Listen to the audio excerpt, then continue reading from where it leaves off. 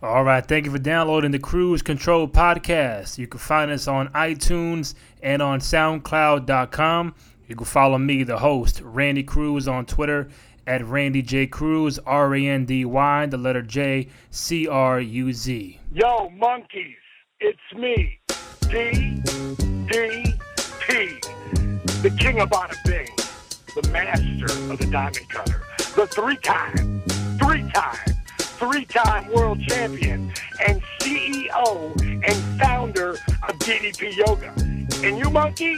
Well, you're listening to the Cruise Control Podcast. And that's not a bad thing, a good thing. Bang! And this is the Cruise Control Podcast here on iTunes, SoundCloud, Blog Talk Radio. I am your host, Randy Cruz. Again, you can follow me on Twitter at Randy J. Cruz, R-A-N-D-Y, the letter J, C-R-U-Z. I am now joined by Scott Fishman, pro wrestling contributor for the Miami Herald and contributor to Channel Guide. Scott, what's up, my man? How you doing? Hey, Randy, how are you? I think it was last year, right? I was like your first guest for this. I don't know, or one of the first guests. Yeah, man, you was guest number 1 for Cruise Control Podcast, and now we're 30 shows into it, and you are back on again, man. That's great. It's awesome. Thanks for having me again. No problem, man. Always great to have you on. I know this is your second time on the show.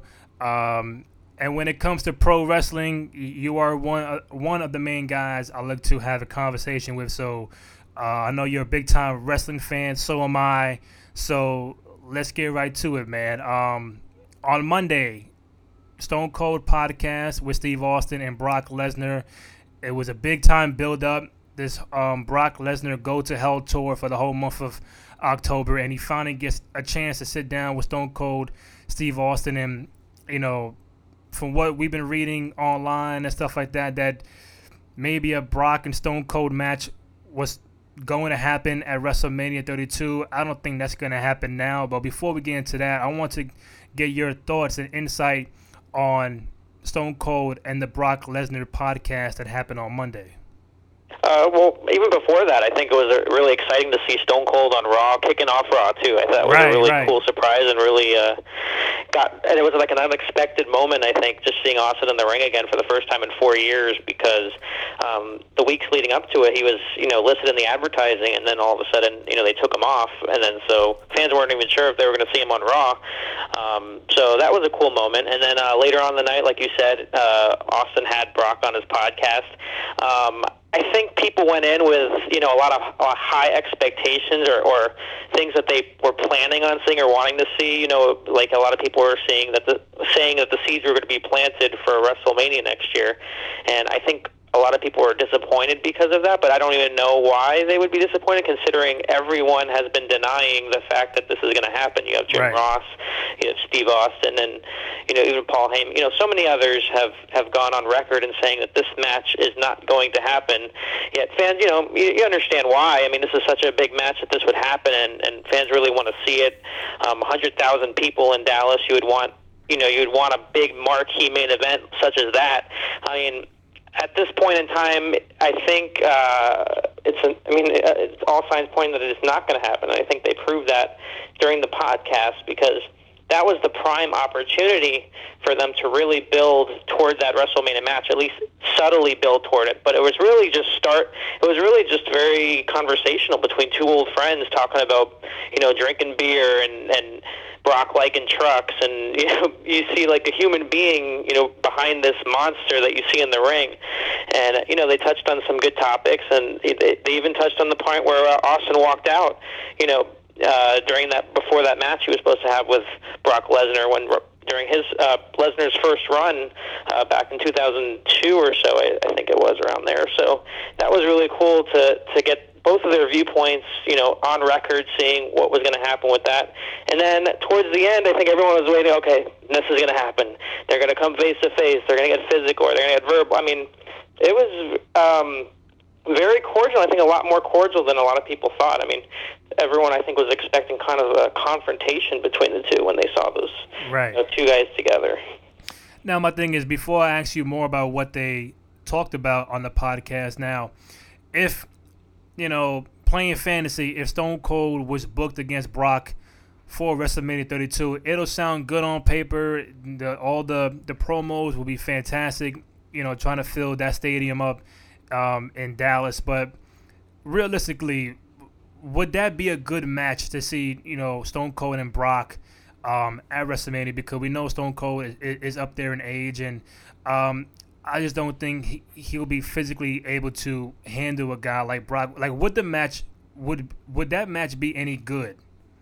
I think it would. I mean, Austin, he would train like a beast. I mean, he still looks he looks good, like when you see him in public and in personal appearances and things like that. But he's not really training for a match, right now. But I think if he was and he had this looming, ahead of him, I think he would train like a madman.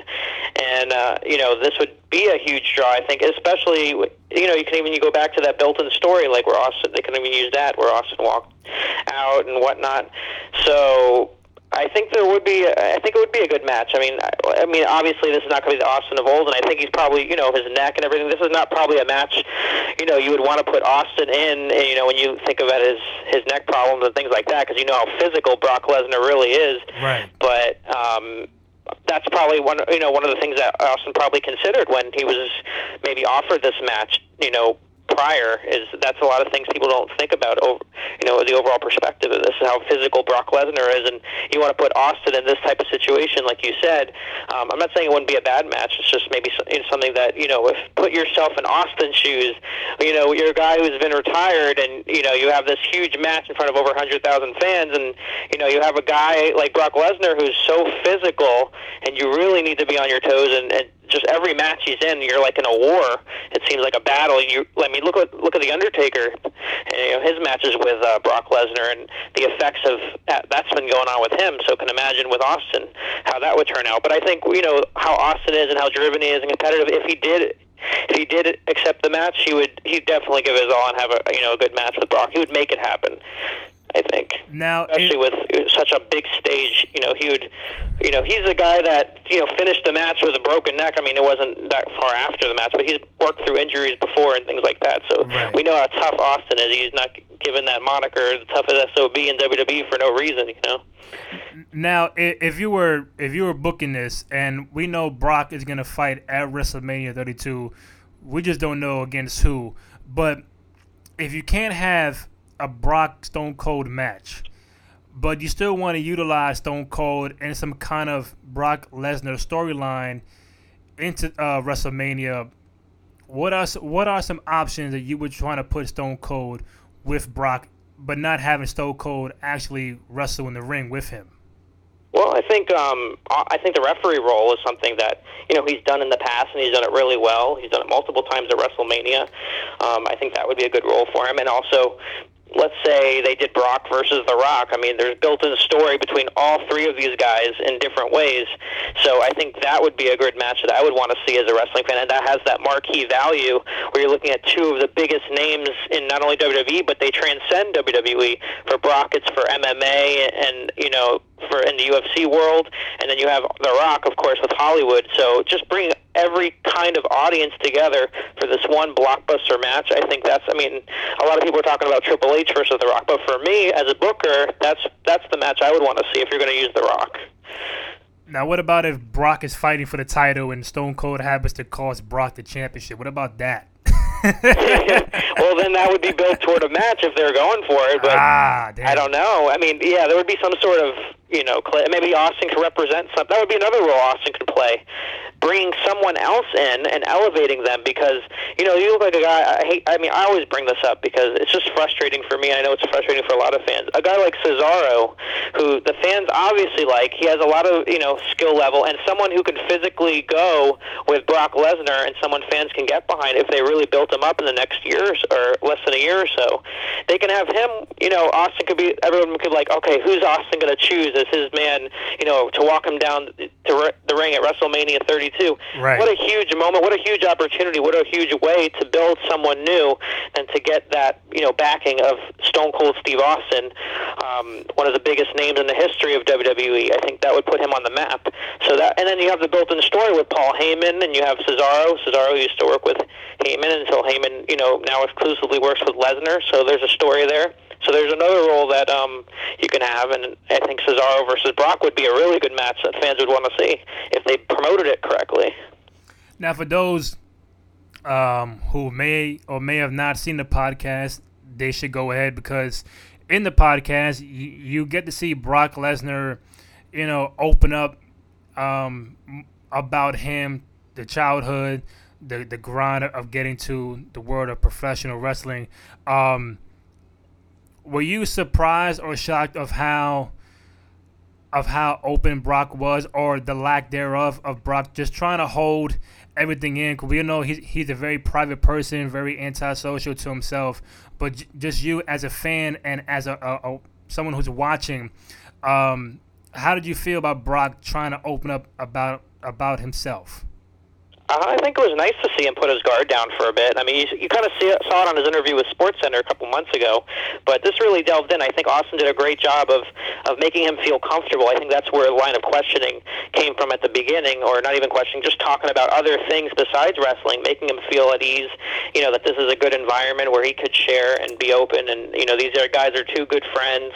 So I think that also helped. I think that's the reason why Austin is in the role that he's in, is because these guys will feel comfortable talking to him, because he's a peer. He's someone that's been through what they have been through, and he has family, has things that sacrifices he has made, and things like that. So that made Brock feel comfortable just as much. And I mean, it was nice to see that that side of Brock. I mean, as the interview went on and they started talking more and more about business, you could see Brock's demeanor a little bit change. I mean, not much, but when he talked about not liking people, I thought that was hilarious. I mean, you can't, and just talking about as a business, I think that pissed a lot of people off, within a lot of fans even, about the fact that he said that he just comes in and he just punches in and out every day like it's just a job. And, for a lot of the guys, it's more than that. It's a lifestyle for a lot of these guys. So when Brock said that, I think he kind of irked some people, but that's his opinion. I mean, you can't really fault his opinion. That's how he feels. That's his perspective. He's good at his job. I mean, he's a box office draw, so you can't really fault the company for wanting to promote him and such. So that's the one thing that I think that was kind of newsworthy, that people kind of were bothered by, with the fact that he sees it as, God forbid, a job where he clocks in and out, and he just sees it as making money and things like that. So that was the big takeaway, I think. And part of as far as something that I guess is somewhat controversial for, that people are always looking for the dirt. So that's the one thing I guess people are taking from that. Right. Overall, I thought it was it was a fun interview, and like I said, you got to see a different side of Brock, and see that he has different aspects, that he's like everybody else in the sense that he likes country music. He likes different things that other people like. Mm-hmm. He's human in some ways, but when he's in the ring, he's like a different person. Now Stone Cold has had Brock, Triple H, Vince McMahon on the podcast, on the network. Just from a personal standpoint, which of those did you like the best, and you felt like you got the most out of that person on the podcast? I enjoyed Vince's one, because you don't really see him in that kind of environment anymore very often, if ever.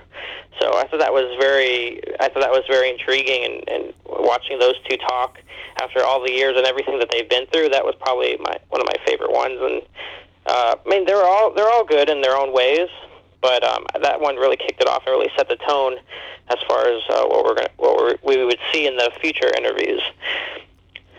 In your opinion, what is next for Brock Lesnar and Undertaker after Hell in a Cell on Sunday? I think that would have been a good question to ask. I think that's one of the questions I would have liked Austin to ask. I know it would have been like, people were thinking, okay, he's hinting towards himself being his next opponent, but I think that would have been a good question to see what Brock feels like, who he wants to work with. But I guess it really doesn't matter for him. I mean, here's a guy who has worked with like different types of styles and different types of people, like a Seth Rollins or a bigger guys like the Big Show and things like that, and has had great matches. I mean, they're great in a sense that they're not technically classics. I mean, it's just like a fight. Like, there's a level of, I would say, realism that he brings. Like, he makes you forget, this is sports entertainment. It's like a different kind of feel when you see a Brock Lesnar match, no matter who he's facing. So whoever he's facing, it'll be good. I mean, like I said, you can build a guy like Cesaro and have him be a credible person to face Brock Lesnar, but they're probably going to go with another kind of big name, but it'll be interesting to see what they do in the next couple months. You could see him winning the Royal Rumble and going after the WWE World Heavyweight Championship and Seth Rollins, and so it depends on what direction they're going. So he can easily go back to Seth Rollins, because you forget, he wants his title back because of after what happened with everything with Seth Rollins. He wants to get revenge, so I could see that. And then you can even see Roman Reigns also as another viable person to face Brock. We're chatting with Scott Fishman, pro wrestling contributor for the Miami Herald. He's on Twitter at smfishman. I want to get to ask you some questions about the network, because since I had you on last year, a whole bunch of shows have come on the network, and I want to get your thoughts on that. What do you enjoy most about the network right now? For me, at first it was the nostalgia, the Nitros, the Raws, but WWE Network, the producers of that have been putting together a lot of really entertaining content. And one of the best shows that I think they did was that WWE 24 series, where they kind of peeled the curtain back a little bit, and you got to see the inner workings of things. And it was almost like, in that documentary style. That was something I really enjoyed, and the NXT specials are well worth the $9.99 a month. They're just incredible. And then coming up now, the Breaking Ground, series that's starting up, which kind of has that feel of WWE 24, but you're following the wrestlers and what goes on and their journey to becoming a WWE superstar. So that'll be really intriguing. You have William Shatner doing the narration for that, so that'll be cool. So I think anything with those, even the podcasts, they have produced so much great content. I don't know if people even thought this was going to be the case when when the network actually launched. But I don't even like Corey Graves, even that quick 6 minutes or so he does every week or every other week or so, where he goes does the Culture Shock, where he goes to different places outside of WWE Universe and experiences different things like tattoo shops or brony cons or things like that you wouldn't even think of. So even that's fun. They're taking they're kind of thinking outside the box of different ideas. I think that's one of the good things about having the network is they get to really, I wouldn't say experiment, but open up the doors for other opportunities to go beyond, to see the superstars outside the ring like you probably wouldn't have otherwise. Now, is there something you would like to see added, if anything, to the network? I don't know if I think they're doing a good job in, recognizing what fans really want to see on there. So, as far as that, I don't know, but it'll be interesting to see how this partnership with companies like Evolve builds, because, with this Gabe Sapolsky thing, where they're kind of like promoting their the independent scene in a sense. It'll be interesting to see if they go that route and actually air like independent wrestling shows, like they do like a licensing agreement or something where they'll have, these events on the WWE Network. I could see that in the foreseeable future, which would be kind of fun to see, an Evolve show on the WWE Network one night and things like that. That would bring some good exposure to them and make WWE look like, like they're opening their doors a little bit. After 20 episodes, what's your take on the whole Monday Night War series? Oh yeah, that was another fun look back. A lot of the stories, a lot of the history has been told before, but I think they provided that went more in depth than they did before. So I think that was fun to see that, and I even enjoyed the JBL interviews with Eric Bischoff. Yeah, big time. That 2-part series was great, and it's nice to see Bischoff back in the fold. It seems like they're going to be doing more with him in the next couple of months or the next year or so. So that was fun to see. But yeah, that series was another one of my favorites, especially for someone who grew up like me, and I think like you yourself, where you were watching every Monday night, flipping through the channels and wondering what you were going to watch and try to keep track of everything. Before the DVR, there was VHS, but even then you didn't want to watch VHS. You wanted to be there current, watching everything. And that was actually before social media, too. So can you imagine the age of Twitter when Nitro and Raw were both on? That would have been crazy. Oh, God. You know what?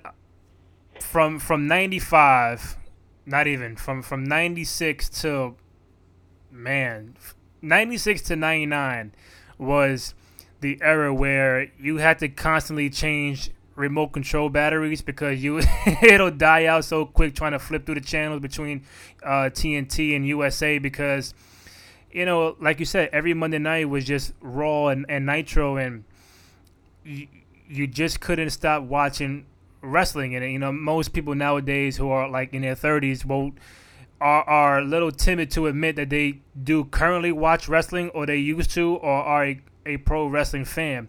But I think if you are a fan now but did not get a chance to see that era of wrestling from 95, 96 to 99 with the whole Nitro and Raw, you're really missing a big part of, I would say, the true golden era of professional wrestling.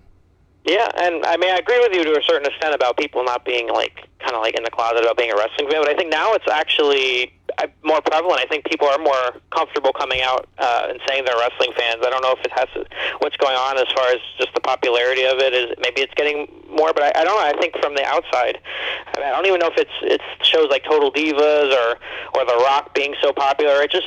Or Brock Lesnar coming back. I don't know. It just feels like people are more accepting and saying that they are a wrestling fan, but not as much, like you said, as it was back then, where people are proud to watch, and you had so many viewers each week. It's crazy the amount of people that were watching that show, and you compare it to today and the viewing habits and how they have changed so much. But that was an exciting time, a time that will never be replicated, because just that's how the period was. I mean, you didn't have DVR, you didn't have social media, you didn't have such easy ways of finding out what was going to happen before it happened. So the element of surprise was still there, and it was easier to do, for companies to pull off, having somebody show up unexpectedly or something happened or an unexpected title run. I think that's one of the challenges of WWE facing right now, is trying to elicit that shock value. Not saying returning to the Attitude Era, but something unexpected. I mean, the format was so new and fresh, but now they're using almost a lot of the same elements of something that they used back in the 90s, and it's just not working because people have already seen it before. So you can't have the same format every week, and I think that's the problem that they're seeing and they're facing, is they're having the opening segment interview, and they're having commercials at certain points in matches, and it's become so predictable. And even I get that there's 52 weeks a year and you have so much programming to produce, but there comes a time where it's got to be you're paying all these guys X amount of money to produce creatively stories that are compelling and are getting people interested, and they're just not getting the job done. And a lot of the times, and it's a lot of not to say it's not a challenge right now, because we've seen pretty much everything, but there's something that has to be done to get people interested, and 3 hours is a lot to consume, so that's another challenge right there, but just getting them interested like they have been before. And there's been moments and times and little parts of the show where you become interested. It's just there's a disconnect there, and it's something that they need to figure out, I think, in the coming months, especially when you're trying to get so many eyes and people in the audience for WrestleMania coming up. So I know you touched on a lot of things that I'm going to get to as far as the product nowadays and how it differs from back in the days. But just to keep it in fun for a little bit, which one do you miss more, WCW or ECW? Oh, for sure WCW.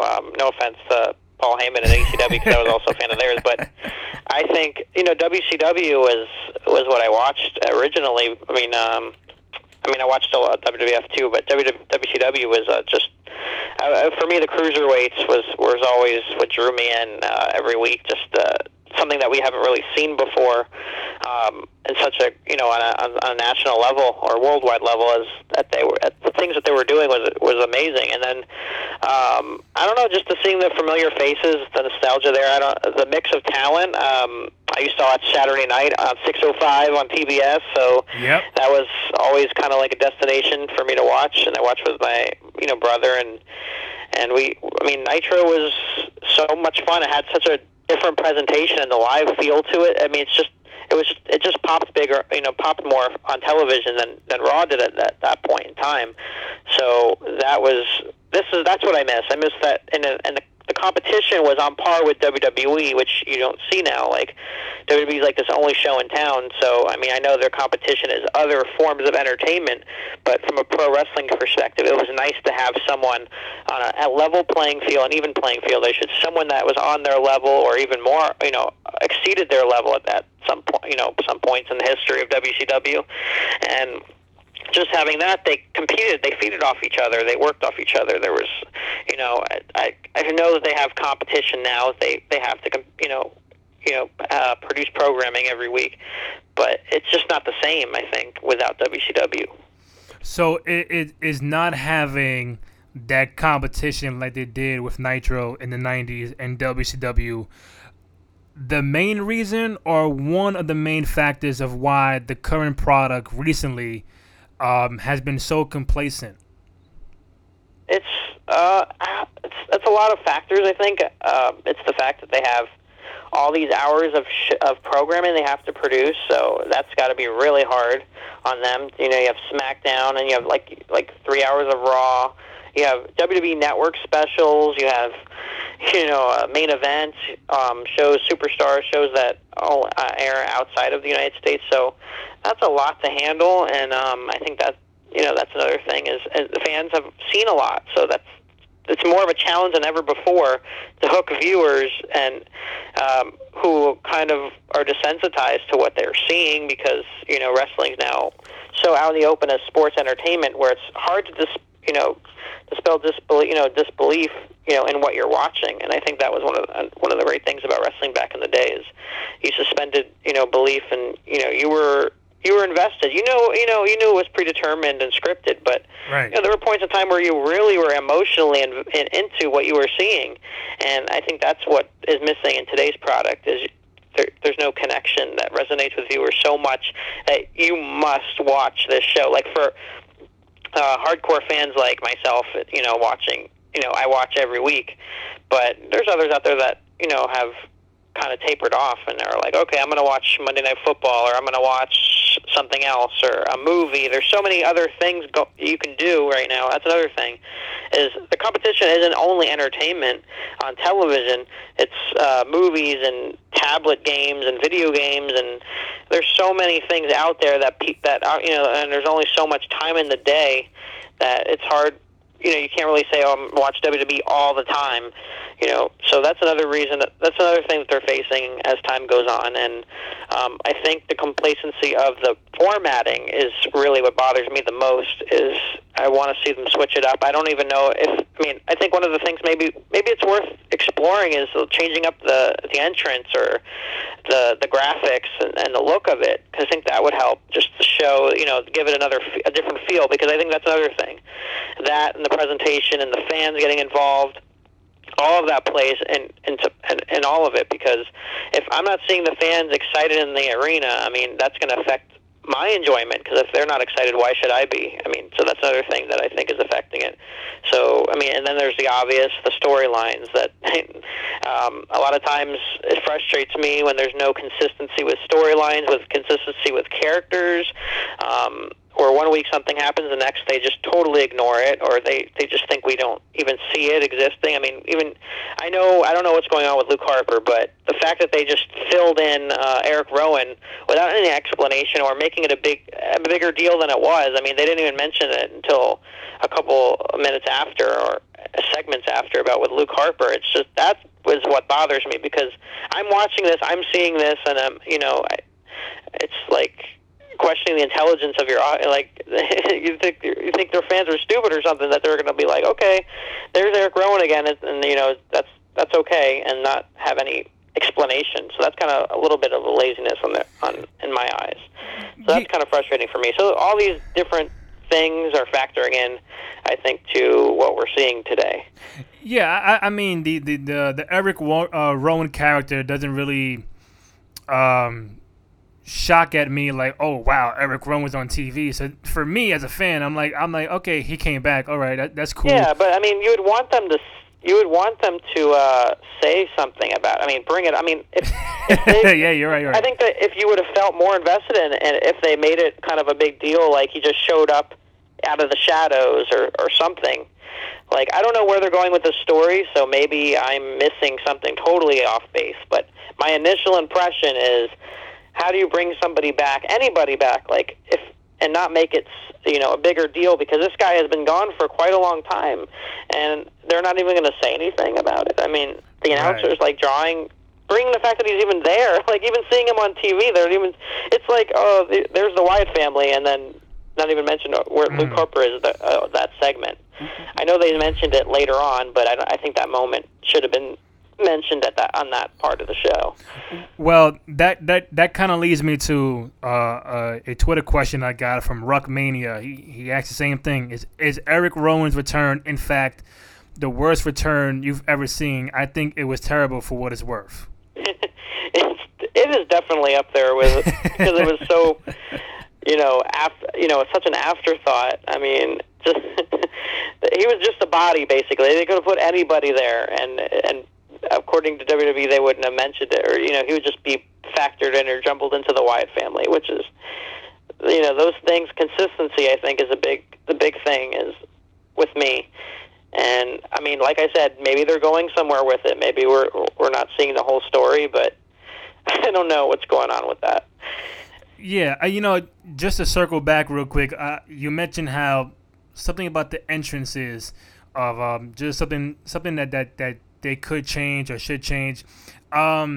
Me as a fan, I can get a little annoyed where the same set on Monday Night Raw is the same set you will see at a pay-per-view. And I know back in the days, the pay-per-views had their own set, their own entrance coming in. It felt like, all right, this is a freaking pay-per-view main event kind of thing. And now, on Monday nights, you see the same Raw set entrance, and you'll see the same set on Sunday for Hell in a Cell.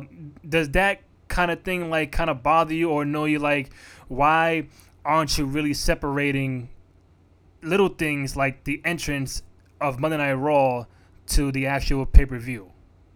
Yeah, I mean, you want to make it seem like a bigger deal. I think that was, when you look back at the WCW, I loved the WCW sets, the Bash at the Beach, the Halloween Havoc. It definitely gave it a different tone or a different way of doing things, but it didn't really strike me as a big deal until we were talking about it, because presentation does have a way about it, and maybe cost-cutting measures, though. It's very expensive to have different sets every time, but maybe they could put a little bit more thought in the themes and kind of making it fun, as far as like what you said, and making it seem different than a Raw and SmackDown. I think that's going to be a challenge in itself, because now it's going to be on the WWE Network, so it's not going to have the same feel as, like, I'm paying $39.99, which is, I'm glad I'm not paying that, but just to see and how it has a different feel than a Monday Night Raw, because that's another thing. Raw is 3 hours, and so is a pay-per-view, so what's really different than what you're seeing, and then making it a big deal for making me want to watch? Yeah, building up to a bigger match. It's like Raw is a free pay-per-view on Monday, and my question is this: how long will it take them to realize, hey, I think it's better if we tone it down and go back to a 2-hour Monday Night Raw? How long before we go back to 2 hours, if ever? I don't even know if that's going to happen, or in the foreseeable future. I mean, they're making so much money off that other hour that USA is paying them, so that would be detrimental financially if they did go that route. But is it doing it more harm than good with the viewers? I mean, having them wanting to be invested in 3 hours. I mean, if USA's happy, then, there's no way that they're going to go back to 2 hours anytime soon.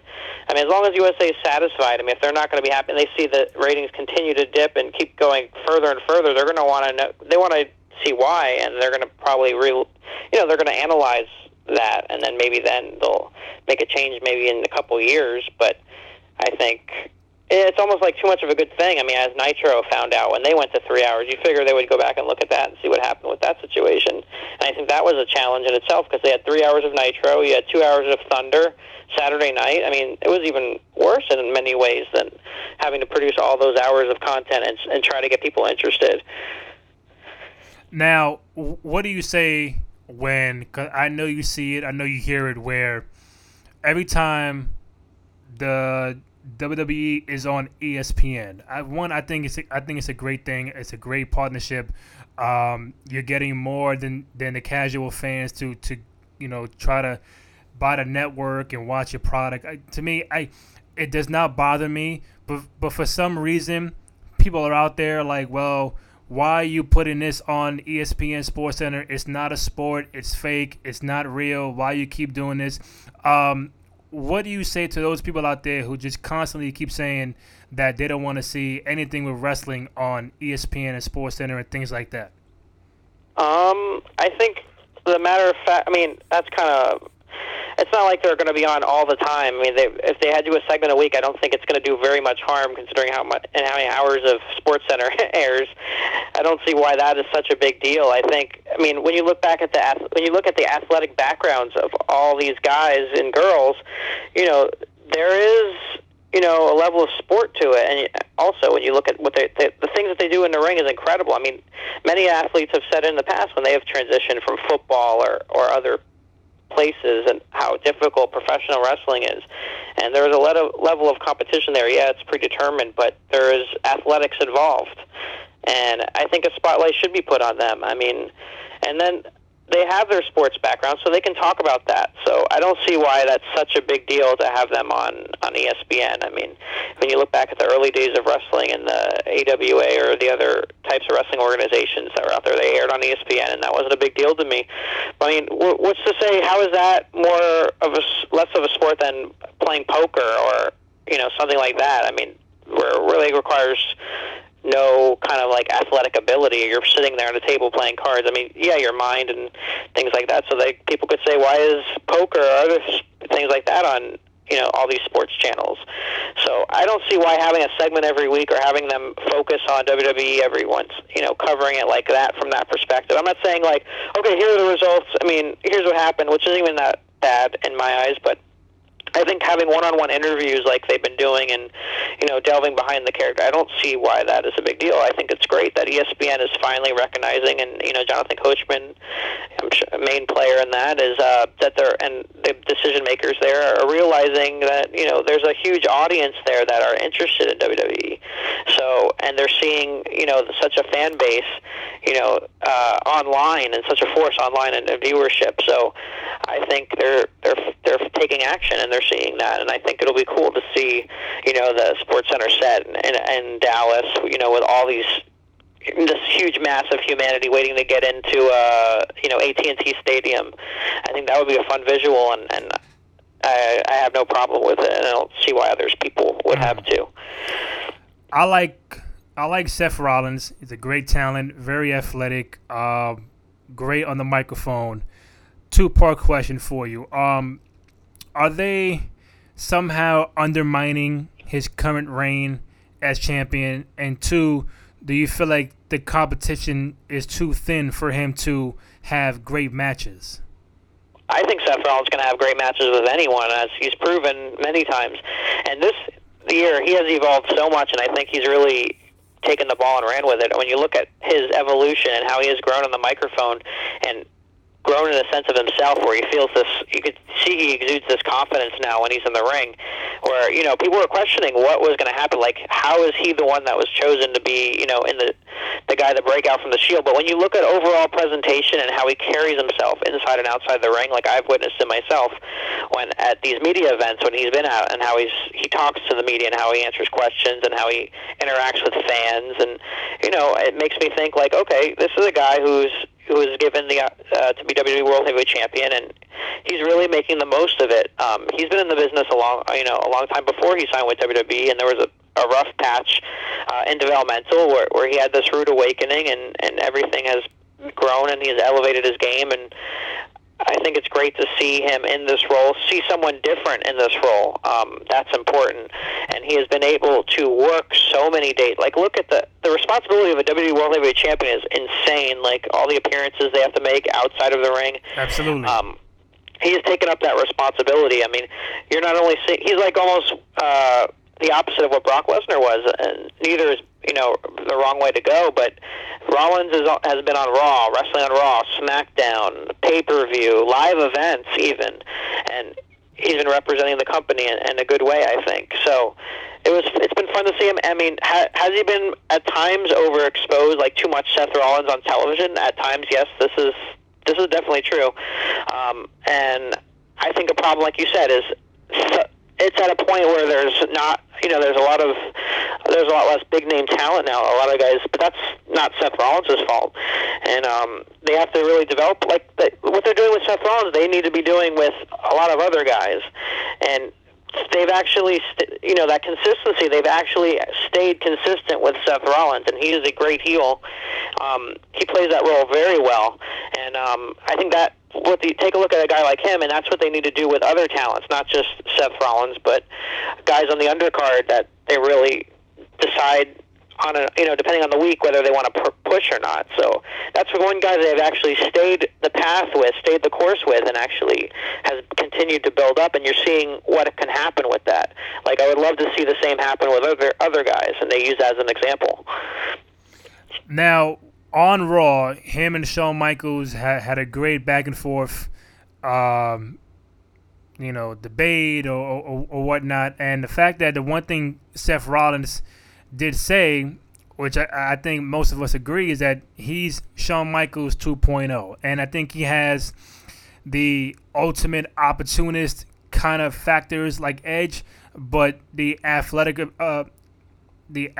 paralysis like Shawn Michaels, and especially on a microphone. Now, if I had to ask you, Scott, Seth Rollins 2015 against Shawn Michaels 96-97, who are you going with? I'm a big Shawn Michaels fan, so I would definitely be cheering or wanting to see Shawn Michaels win, but that would be amazing match. When I saw them go face to face on Monday, it was just like looking. I was like, these guys are kind of very similar, but they're different enough where they would have really good matches. And it's sad that Shawn retired, because I even think today Shawn Michaels of 2015 could have an amazing match with Seth Rollins. I mean, it's sad that he retired, but I think a man's got to do what he's got to do. He wants to be with his family and whatnot. But I think Shawn Michaels versus Seth Rollins even today would be awesome. That's a WrestleMania caliber match too in itself. Right. I mean, I would say Shawn is my favorite wrestler of all time. Him and Stone Cold. I guess I tend to separate wrestler and superstar.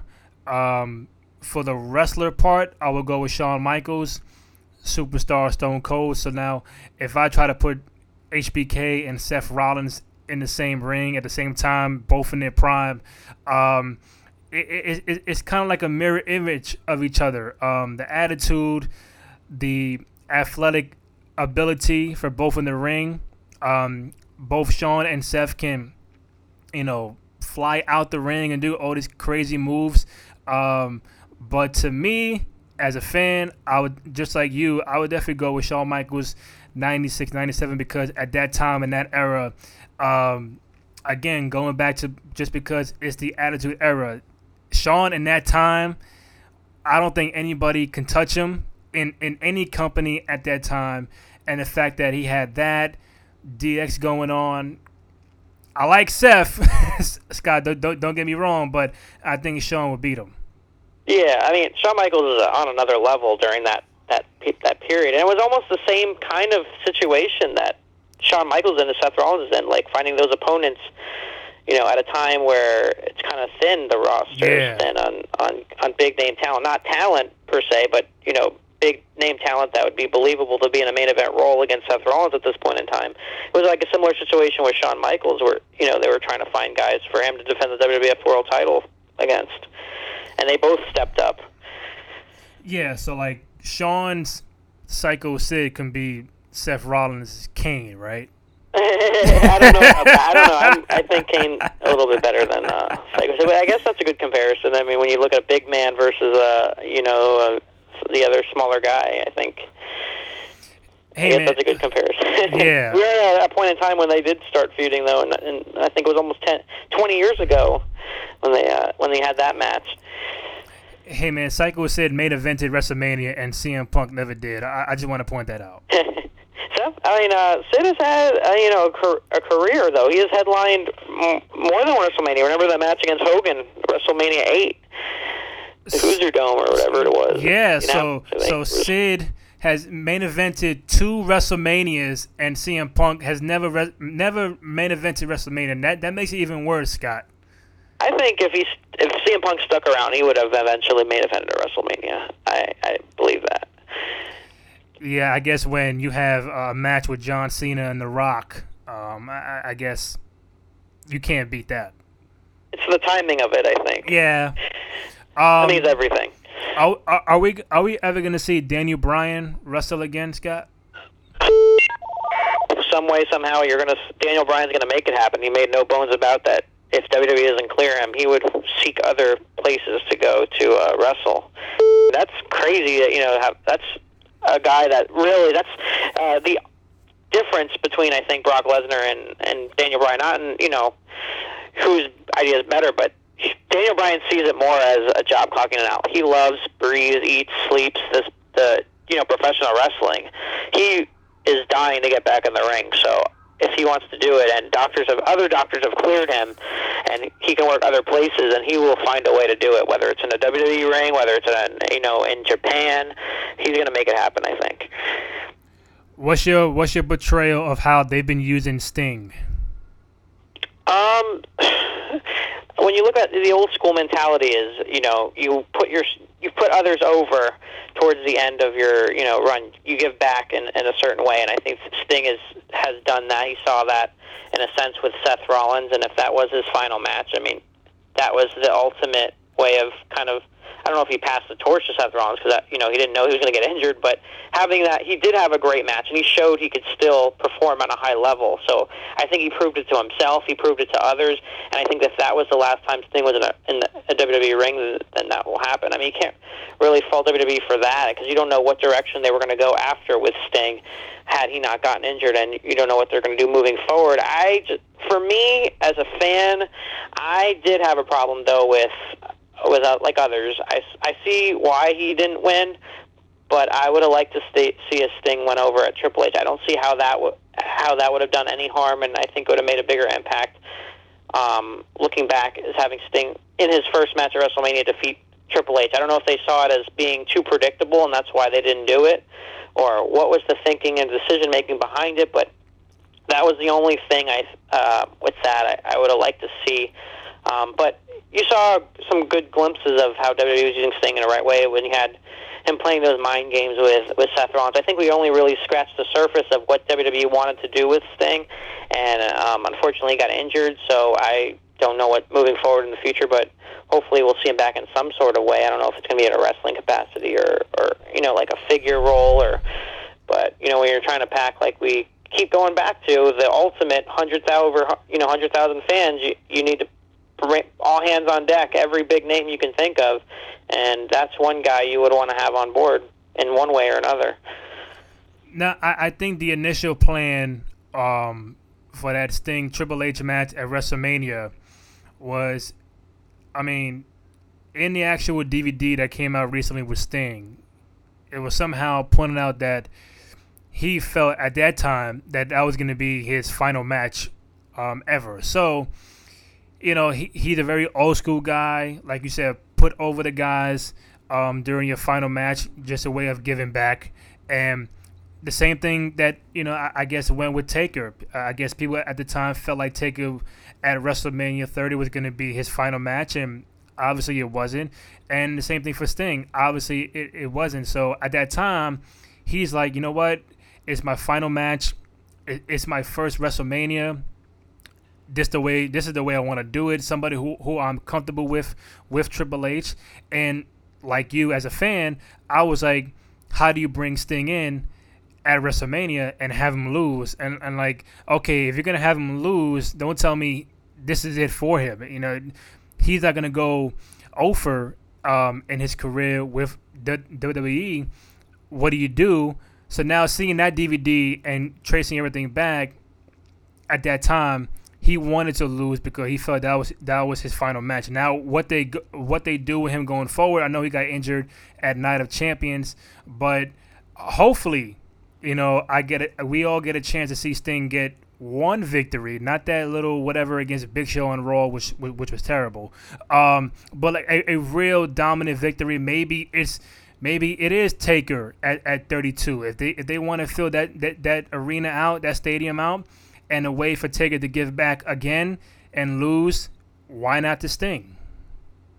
Either way, if that match would happen, it's the expectations fans would put on it. It's like virtually impossible for them to pull off, to exceed, to meet those expectations, because fans have dreamt for this match for so long. But just the visual of them standing, face to face, it really wouldn't matter to me who won that match. But it would be nice to see Sting win, like you said, a big, quote, big match, and that would be one of the biggest of all time. I got a few more for you, Scott, before I let you go. The whole NXT thing, to be honest with you, it took me a while to watch it. I kept seeing that, every Wednesday on Twitter it was take over this and respect that. I'm like, you know what, I gotta start watching this. And when I did a few months ago, I am so I'm so glad that I did, because now I get a chance to see the next up and coming superstars in the business, from Kevin Owens to Finn Balor, Sasha Banks, so on and so forth. And I think Triple H has done an incredible job with the NXT brand. The crowd there is amazing. The crowd there, even though it's a lot smaller than a Monday Night Raw or SmackDown, but that's how Raw or SmackDown should be sounding, like an NXT crowd. What are your thoughts on the whole NXT brand and how vital it has become to the company? Oh, seeing the evolution of NXT has been really fun to watch in the last 2 years or so, and the growth. And you hear Triple H talking about it, and he has such passion and such excitement when he talks about NXT. This is his baby. He's like the proud father talking about one of his kids. And just the energy of an NXT show. Like, if anybody has never been to an NXT show and it comes to their area, you should really take that opportunity to see it, because the energy level, the matches, the excitement level, everything is totally different than anything you would see on a WWE program.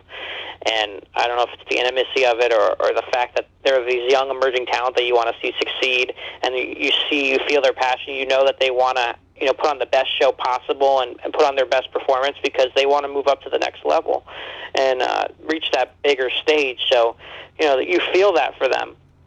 So I think that so watching that and the stars like overcome, we talked about earlier, becoming genuinely emotionally invested, suspending disbelief, just watching the show. And I think, perfect example of that was that Bayley Sasha Banks match, which, was just incredible to watch how the story was being told from the build of it. And it's something so simple. Like, they didn't have to, less was more with that. I mean, you have a promo here, you have a video package there, but they didn't overdo it, in the weeks leading up to it. And then they had that great match. And really, what kind of like the icing on the cake and the cherry on top was even afterwards, when all the guys came out, all the guys and girls, showing their appreciation. Just little things like that really make a big difference. And I think that's what makes NXT so great, is having those moments. And that was one of the best shows of the year, no doubt, and one of the best matches of the year, just because of that and the historical, significance of it. So now, what do you say to people who says that kayfabe is dead? In many ways, it definitely is, but that doesn't mean, you can't still get invested in the product. And, you watch a movie, you're going to watch the movie and be like, okay, you're going to be able to feel at points, if it's a good movie, that you feel like you're there, or you really want to see, you really want to see what happens next, or the characters. It's a movie, it's make-believe, but you're still going to watch Lord of the Rings and Spider-Man and all the other superhero movies. It's the same with professional wrestling. You're still going to watch because, if you're interested in it, if the stories compel you to watch, you're going to keep watching. So I think it's the same situation. I think it has a problem that the curtain is back, and now we know, more than ever of what happens. I don't think that's a problem if they do their job correctly, creatively. I think a lot of the fact that if you're watching on TV and what's going to make you really believe in the character, in the product, and be emotionally invested. Part of that has to come from the announced team. And I know this has been going on for a couple of years where people can say JBL, Michael Cole, Jerry Lawler, whoever. They just don't give you that kind of feeling that what you're watching has a true unique storyline. There's a reason why you should be watching. Now, is it because that whatever we are watching and whatever they're portraying, they're just not really giving it their all, or they're just too consumed about who's, what's trending on social media and stuff like that, or the fact that someone like me and you are just spoiled from Jim Ross and how he did it so well, that whenever I saw a match or whenever you saw a match and that he was calling, he made it feel like it was the greatest match in the world. Yeah, I think part of it's that, once again, if the fans, just like the fans, if they're not invested, if the announcers don't sound, there's a level of believability there, then we're not going to be invested in it also. When they're not being serious or they're making jokes, and that was a problem I had with the women's wrestling when they would do commentary, and that's not, a knock on the announcing. That is a knock on the announcing, but it's also partly in how they're being produced in the back and how things they're told to say. And there's so many things that go into a wrestling broadcaster now during the show that it's hard to compare, because Jim Ross had that arduous task, but Michael Cole has so many things probably said to him during the course of the show, so many promotions that he has to get in, so that could be a little distracting, I think. So but yeah, for me, you're spoiled with Jim Ross and guys like that, and he did make a match feel bigger than it was. Maybe even it was. It gave bigger matches even larger feel to it. So it just had that talent, and we're just at a different point in time. But Michael's doing the best job he can, I think, and what he's been given. But it would be nice to have someone else come up and become that announcer that everyone likes. And I'm not saying people don't like Michael Cole, but I'm saying the level of that they like the Jim Ross, but Jim Ross was doing this for more than 20 years. He was doing this for 40 years, so it's just something that you develop over time. But yeah, definitely announcers have a very important role to play in a presentation of a show, I think, in the success of a show. I'm gonna wrap this up like this. I know I touched on it, you've touched on it throughout the podcast, but the fact that they rely too much on the Attitude Era, the whole Ruthless Aggression Era stars that can kind of hinder the young talent that we see now. Maybe some guys are not just ready to main event a Monday Night Raw, main event a pay-per-view. Maybe they just don't have the faith in them right now. The storylines we talked about, it just don't feel real or invested for a fan like me to keep watching every Monday night or have to watch every Monday night. So the question is this, two-part. Is it more to that, the fact that they just don't have the faith in the young guys right now to main event a Raw, a SmackDown, a pay-per-view? And then how long before we see a pay-per-view, a Raw, a SmackDown totally featuring the young stars, main eventing the young stars, NXT stars, and not your John Cena's, Randy Orton's, Kane's, Big Show's, and people like that? I think you're seeing the slowly into it evolving, and it will eventually become that, because if you look at WrestleMania this past year, I think there was an NXT person in every single one of the matches, or pretty much all. Right. So that's going to show you right there. That's a telling thing that the NXT system is quote developing, but and growing as its own brand. But it's also cultivating talent to reach that level. And I think it would be doing them a disservice if they're not going to invest in these guys and give them opportunities to succeed. I mean, it's a different time. I think they're not given as much freedom as they used to with scripting and things like that, as far as promos and things like that. But so I think that's another thing. It kind of hurts them in a way of getting over. But it's a point in time now where they have no choice but to look to these guys. Similar situation when we talk about Shawn Michaels and getting that opportunity, because it took all these guys leaving and all these situations and all these scenarios before Shawn Michaels was finally given the opportunity to be a certified main event guy. I mean, he was always on that level with the Intercontinental Championship, but that Iron Man match with Bret Hart, and after that solidified him. And it's going to get to that point where they're going to have to do that as well. They're going to reach a point where we're having all these guys are not here anymore, or they're getting older, or they're retiring, and we're the only show in town, but now we're kind of lacking that main event big star base. So it's a lot of it is up to the talent to really step up and break through and be noticed, but it also comes down to the company. It's both. They go hand in hand, but I think WWE's for its future definitely has no choice but to bring all these big, newer stars to the forefront now more than ever than before, I think, than in past years. Hey, final one for you, Scott. Who's walking into WrestleMania 32 as champion, and who's walking out as champion? I would like to see Rollins go into WrestleMania as the champion. I think would make it even meaningful. It would mean more to see him go in and then have him drop the belt to, I don't know if people are going to be mad about Brock Lesnar, but I don't know who else. I can't think of anyone else that right now, I mean, I don't even know if Roman Reigns would be built that much right now to where they can have him win the title finally, because they're waiting in the wings for him to be ready for that. So I don't know if he will be ready again when WrestleMania time comes, but I would like to see Seth Rollins continue to hold the championship, because really who else right now is going to hold it? Quite frankly, I mean, you have John Cena, who's reportedly taken a hiatus. I mean, and I guess I would like to see a Dean Ambrose step up, but I don't even know if they're going to give him that opportunity so quickly. And it's a match we've seen before, although I love to see Seth Rollins and Dean Ambrose again, no matter what, because they put on such great matches. But I don't know who to face, but I could see Rollins going to WrestleMania but dropping the title. I just don't know against who, but it would be nice to see him keep it, for almost a year or so. Right. I tend to agree with you that Seth... It would mean more. The title match would also mean more at WrestleMania, having him hold the title for that long.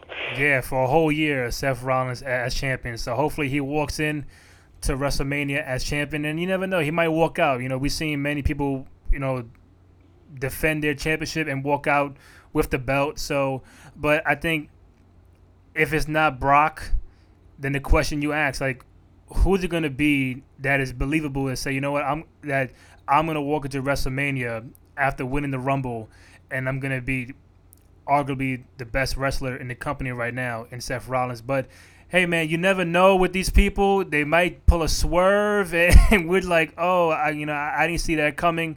But it does remain to be seen. We got Hell in a Cell on Sunday. So I'm guessing outside of Brock and Taker, if you want to put that in there, what are you most looking forward to on Sunday? That should be interesting. Bray Wyatt and big match situations. Say what you want about Roman Reigns, but he has put on some good matches over the past year. When you look at when he's not on the microphone, unfortunately, but because sometimes it doesn't hit a home run, I should say. But he's been growing on the mic. But as far as and no one can dispel his athletic ability. You've seen it on Monday Night Raw. So I think these two guys are going to have a really good match. Because they know the importance of it, and another big match situation. It's a good opportunity for them to be in. So I'm looking forward to that one. And then New Day and the Dudleys. I've been loving. The New Day has been the greatest thing on WWE television. You talk about something being different and unique. That's a team that is definitely that. Yep. So that's basically that's like the best act right now in WWE is the New Day for sure. Hey man, real quick. That's the one I'm looking forward to seeing. Real quick, when is Bray Wyatt gonna get like a championship match? I don't know, really, it's another guy who they need to be promoting, because there's a guy who they don't follow through with, like as far as giving him mic time or what. I mean, they give him mic time, but it just feels like he's been lost in the shuffle all this year. Yeah. Ever since WrestleMania, so that's been sad to see. So hopefully it'll pick up in the next couple months. I hope so too, man. Scott Fishman, pro wrestling contributor for the Miami Herald and contributor for Channel Guide. He's on Twitter at SMFishman. Great stuff. Thank you again, my man. Appreciate it. All right. Thank you so much. All right.